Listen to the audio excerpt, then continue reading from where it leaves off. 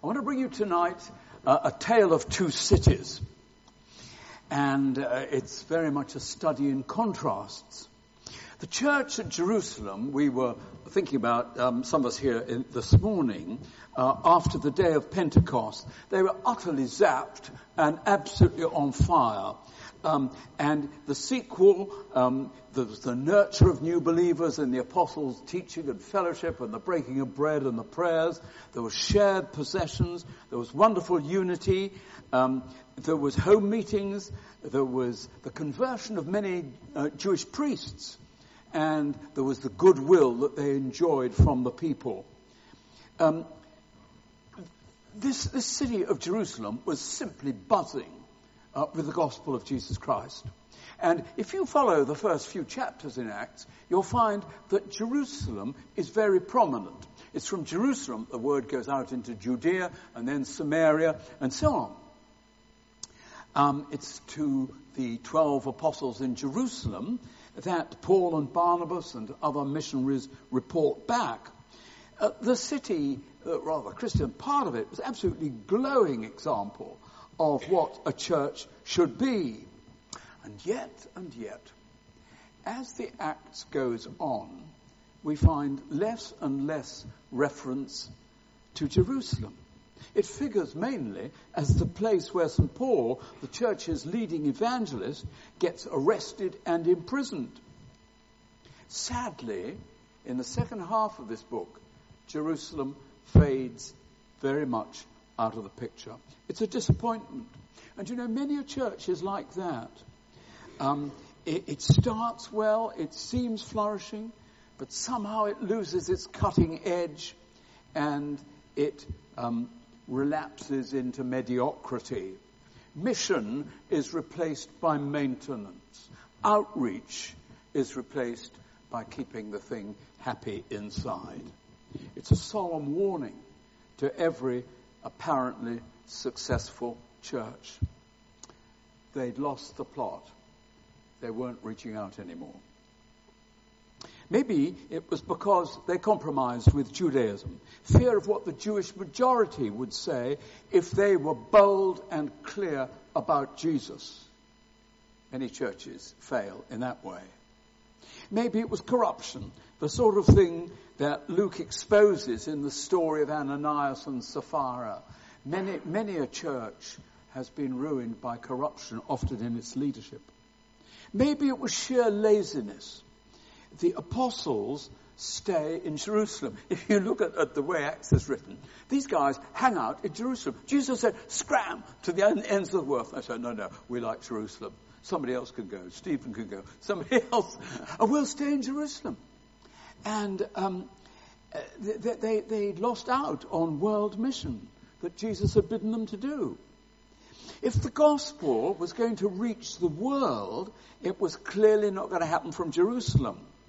Their passion for outreach had died, and God had to look elsewhere. And God did. And he found Antioch. That's the other city about which I want to tell you a tale. Antioch dominated the second half of Acts. It became the heartbeat of dynamic Christianity. Luke takes pains to tell us how Antioch became the springboard for world mission, first in Europe and then globally. What is Antioch? Well, Antioch was a big city for those days.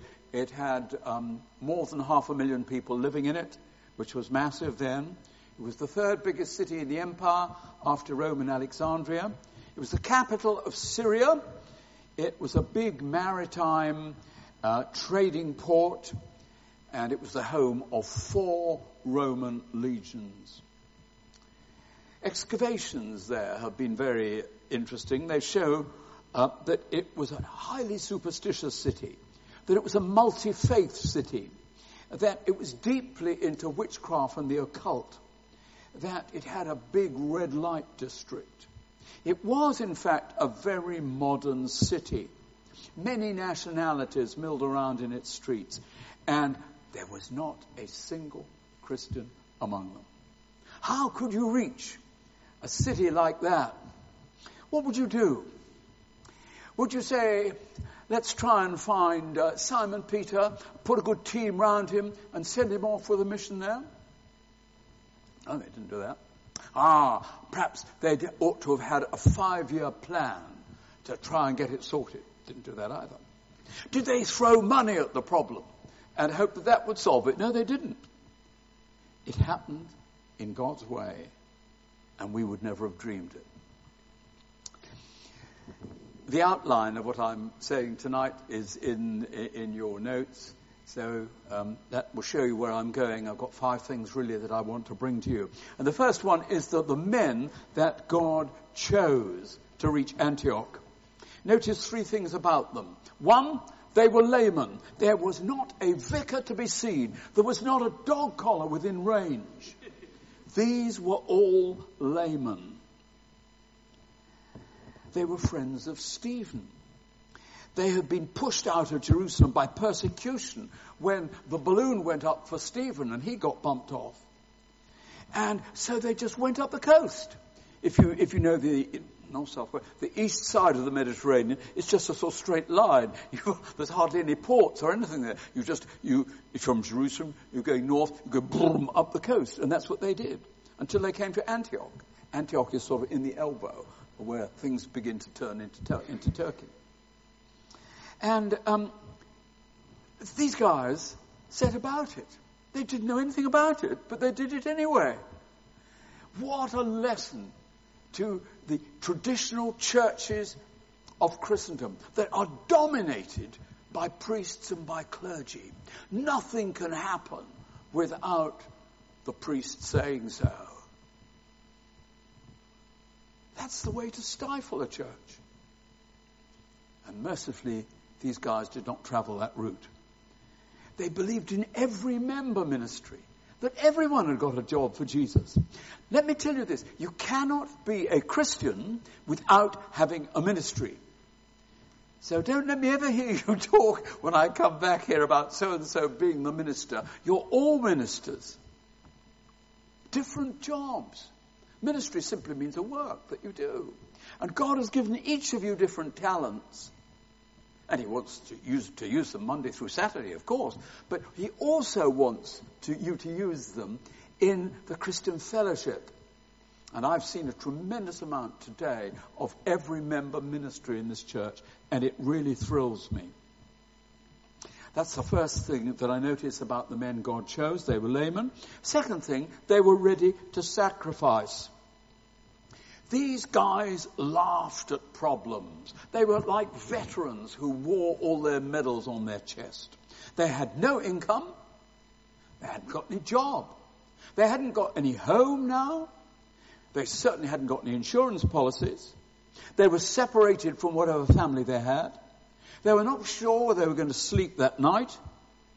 And all because they followed a crucified carpenter whom they claimed was alive. These guys went through horrendous hardships, and there's not a flicker of it in the story. Nobody mentions it at all. They shrugged it off. These guys were prepared to sacrifice. But a lot of today's church is very soft. The third thing about them, not only laymen, not only prepared to sacrifice, but they were not in bondage to the past. These people were the friends of Stephen. And if you look back sometime, not now, in Acts chapter 6, and you see these guys pointing fingers at Stephen, they're called false witnesses because they twist it, but obviously what they say had got some relationship to what happened. And they said, he's always on against this place, the church building. He's always on against the law of Moses, and he's got innovations there. He's always there against breaking our customs.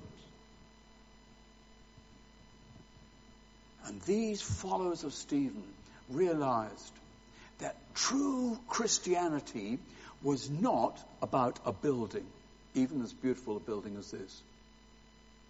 It is not about a book, even the book of Scripture. It was not about what we did last year, the customs that Moses handed on to them. But real Christianity was following the ascended Son of Man who was always reaching out in mission. That is the quality of the men that Jesus chose for his job. Lay people prepared to sacrifice, to get out of their comfort zone, willing to innovate and to relate to secular people. Well, those are the people God can use in Antioch or in Claygate. Here's the second thing I notice about this wonderful story. It's the good news that excited them. Look at verse 20 of Acts 11. They was just speaking the word to nobody except Jews, the sort of traditional way they did, church people. But among them there were some from Cyprus and Cyrene who, when they came to Antioch, they spoke to the Greeks as well, proclaiming the Lord Jesus. The key to their impact in Antioch was just this. They were excited about Jesus. They said, look, we can't just leave it to church and all these sort of churchy people, these Jewish people, rats to that. Let's get out amongst the people that have never heard of Jesus, and let's spill the beans. And they were so excited about Jesus that they took this wonderful initiative, which led to the whole, really, of the Western Church coming into being in mission. They couldn't keep quiet about Jesus. And that is how these homeless refugees began to capture sophisticated Antioch. They had discovered Jesus, whose death pledged their forgiveness, and whose risen life was like jet fuel inside them, propelling them into outreach. The very word Jesus means God to the rescue. And that's what they'd experienced. And that's what they wanted to pass on. Not church, not morality, certainly not the weather, but they wanted to speak about the most marvelous person the world had ever seen, the Lord Jesus. And it was this excited conversational evangelism. Evangelism just means telling good news. It was this that led to Antioch becoming the springboard for world mission. It still does when a church is full of people who are excited with Jesus and unembarrassed to talk about him at work, in the pub, in the home, wherever. That's how impact is made.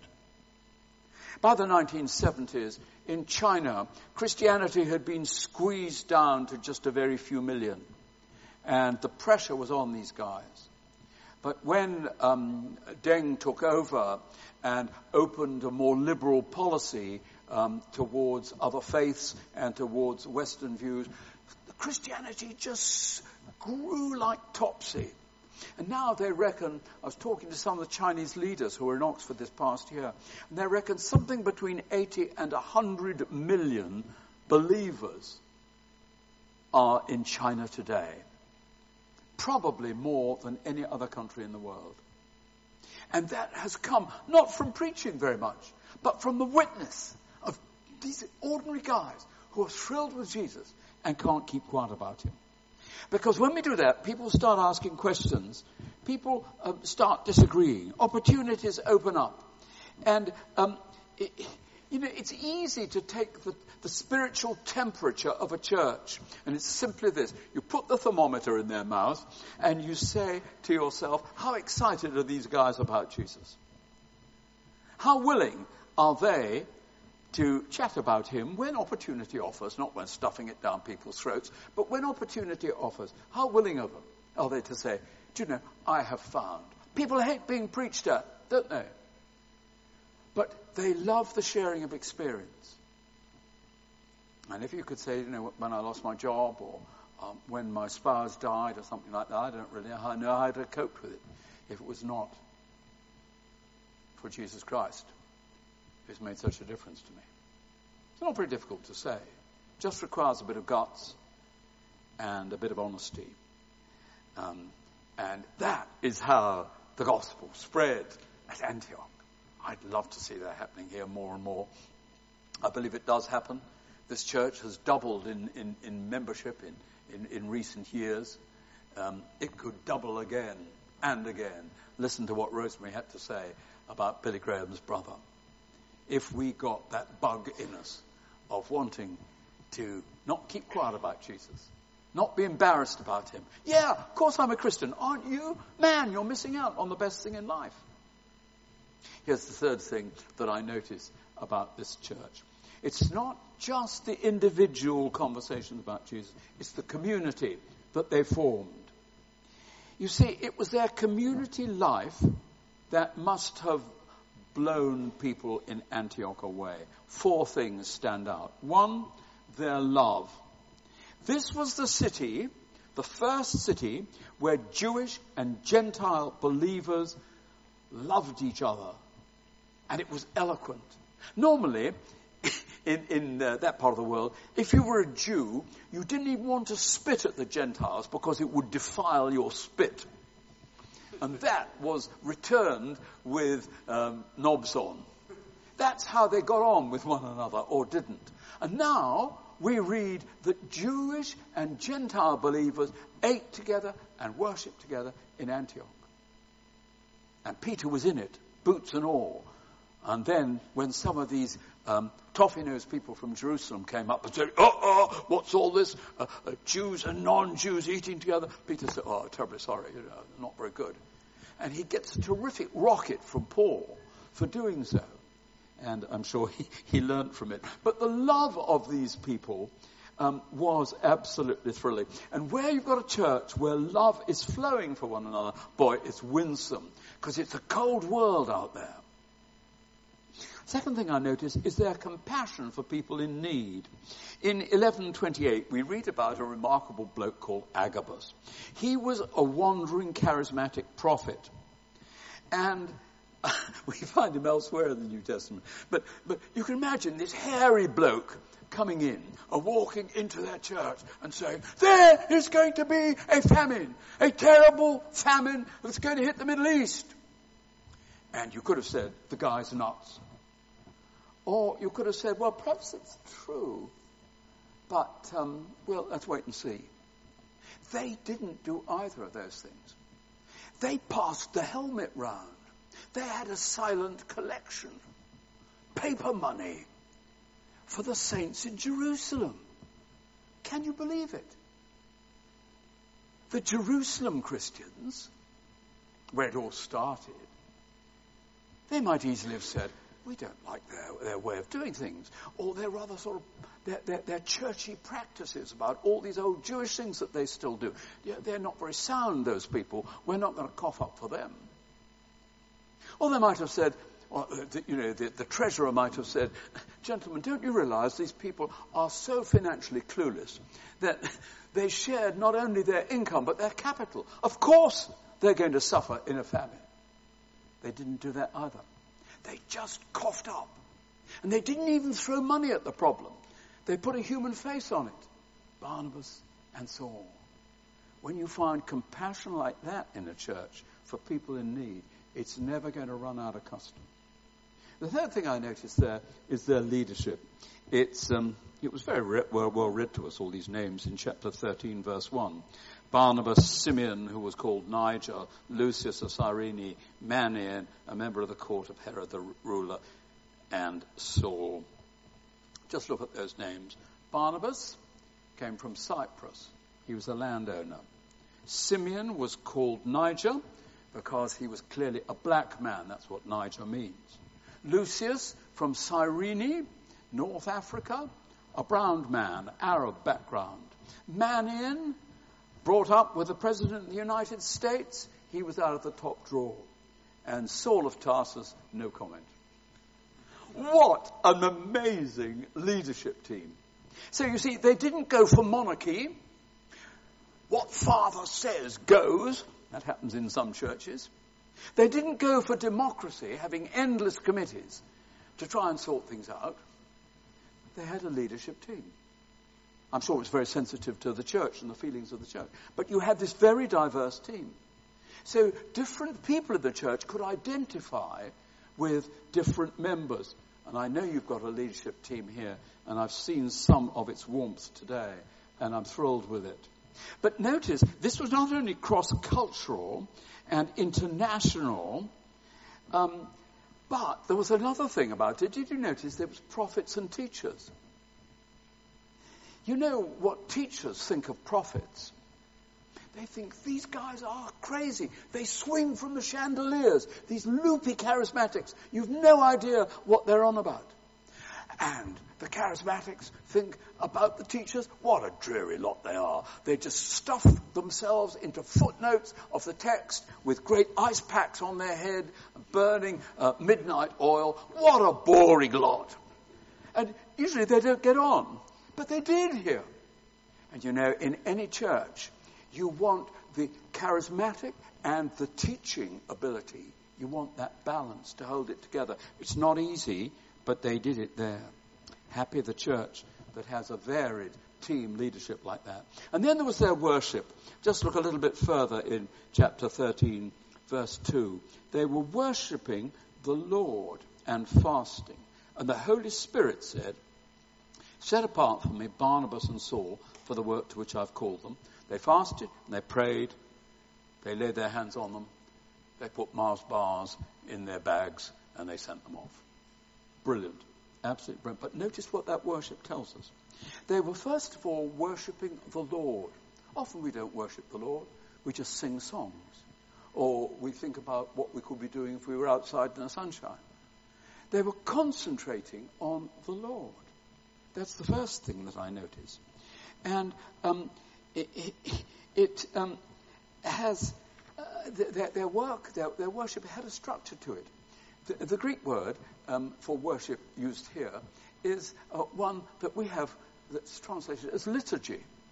Now, they didn't have books, liturgy books, a Book of Common Prayer or anything like that. No. But liturgy meant an order, a sequence. Praise, maybe confession, maybe scripture, maybe teaching, maybe shared ministry, maybe blessing and departure. The people knew roughly where they were going. And that was extremely healthy. But it never got stuck because we read the Holy Spirit breaking in to the worship of these people. And I can imagine many a church. This is Pentecost Sunday, ladies and gentlemen.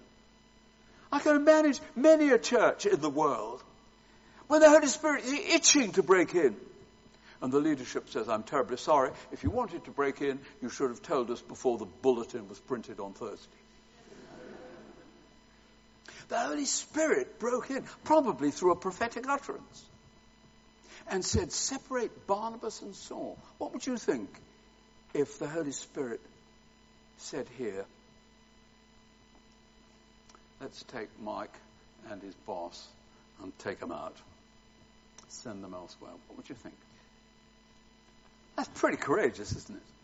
And they didn't just listen to the Holy Spirit, they actually did it. And they equipped them, and they sent them out.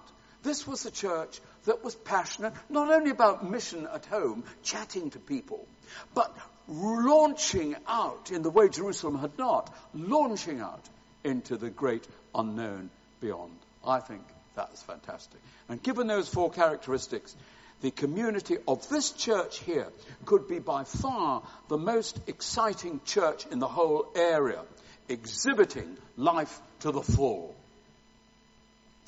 I'm nearly through. But I can't stop before we look at the power that they discovered. And that was, of course, the power of the Holy Spirit. They may, some of them, have actually been there on the day of Pentecost. They would certainly have been involved in fearless street preaching.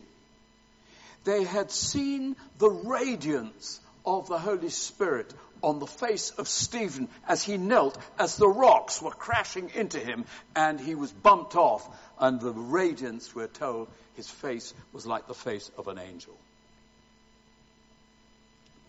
And in this passage that we've had read tonight, there are 3 references to the Holy Spirit. And they all speak of different aspects of this mighty gift of the Lord. In 11:24, we read of Barnabas that he was a good man, full of the Holy Spirit and faith. Barnabas was actually his nickname. His real name was Joseph. And old Barney was a terrific encourager. And the name stuck. Wouldn't it be lovely if this church was full of encouragers? It'd be terrible if everybody was a preacher here. It'd be chaos. But if everybody was an encourager, how about that? How about that? Well, dear old Barney was full of the Holy Spirit. He was a good man. You see what the Holy Spirit had done? It had worked on the character of this farmer from Cyprus and made him a really good man, a shiningly good man, full of encouragement to others. His character had been changed. And, you know, when the Holy Spirit works on our character and transforms it, you've seen it in some of the people you know. They sort of glow. They don't realize it, but you realize it. They glow with the presence of the Lord. That's what the Holy Spirit does, character. Second thing the Holy Spirit does is gifts. Agabus, this hairy guy coming in Acts 11:28 and prophesying this thing. It was actually correct prophecy from 44 AD for nearly 4 years. There was a very substantial famine. So here God has given him the gift of seeing something in the future and encouraging others by pointing to it. Prophecy in the New Testament is not always predictive, but it is always the Lord speaking to the congregation through one or other person present. And it could be anybody. God may give you that gift.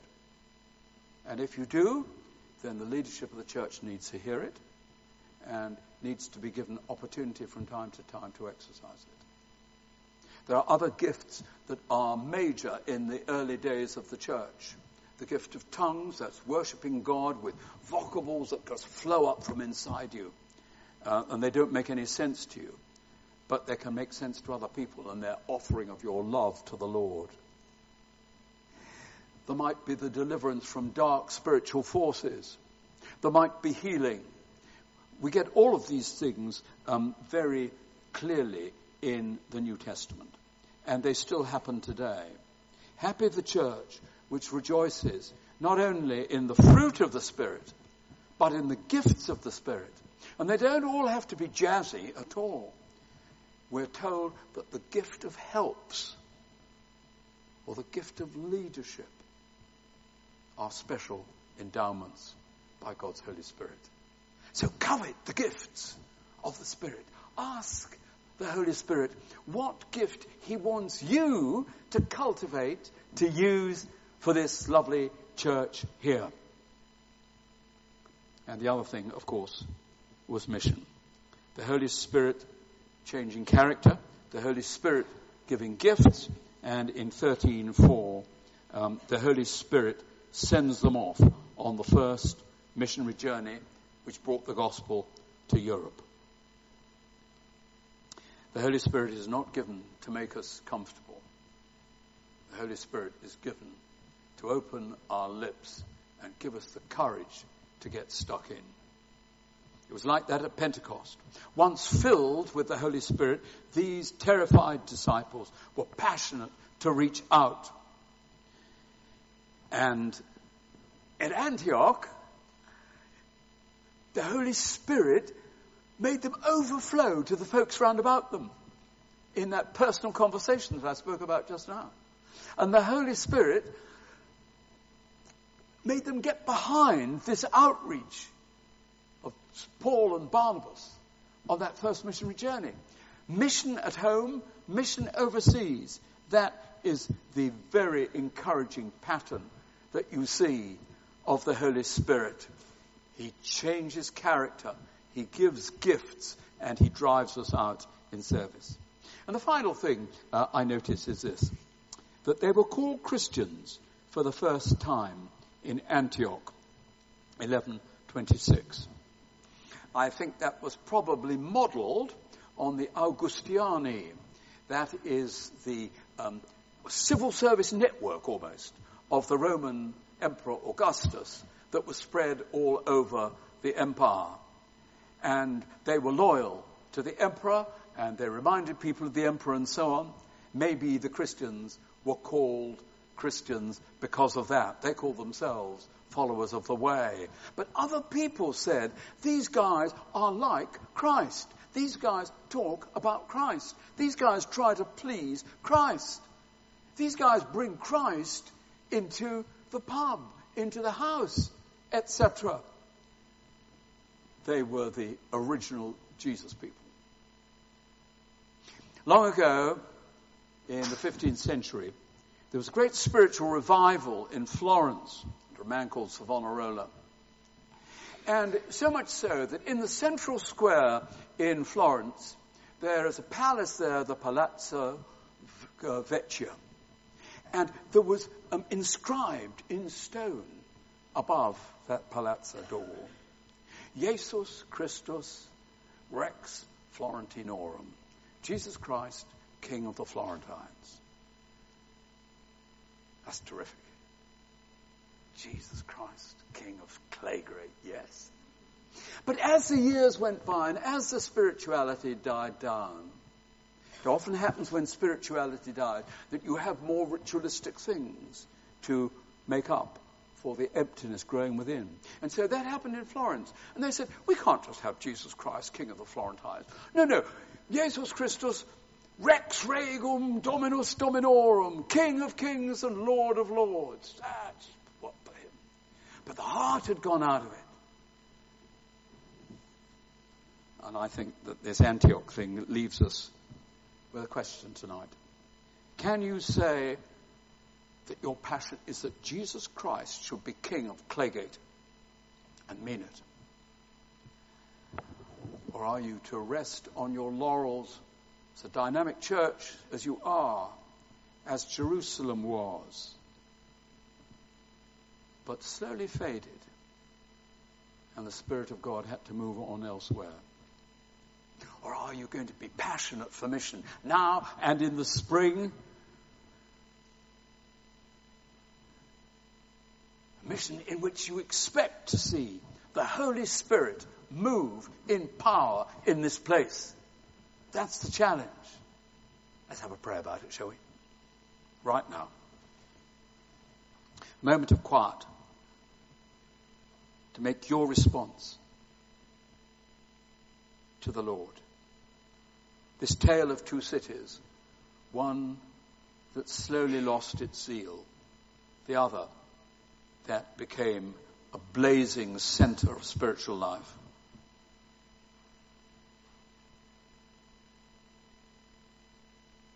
And of course, these cities are made up of individuals like us. Are we prepared to allow the Lord to use us as the lay people of God to make sacrifices of time and comfort, money? Are we thrilled with Jesus and willing to overflow?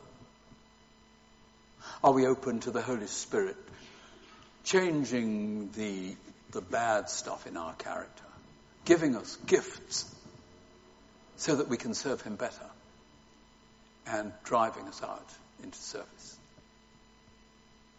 Perhaps we have never even invited the Holy Spirit into our lives. And of course we don't want to give anything out then because there's nothing to give. But he gives his Holy Spirit to those who ask him. So let's ask him. Perhaps, if you never have, to come into your very life and start tonight being a real follower of Jesus. And if you're that already, to fill you and to flood you and to overflow from you and from this lovely church.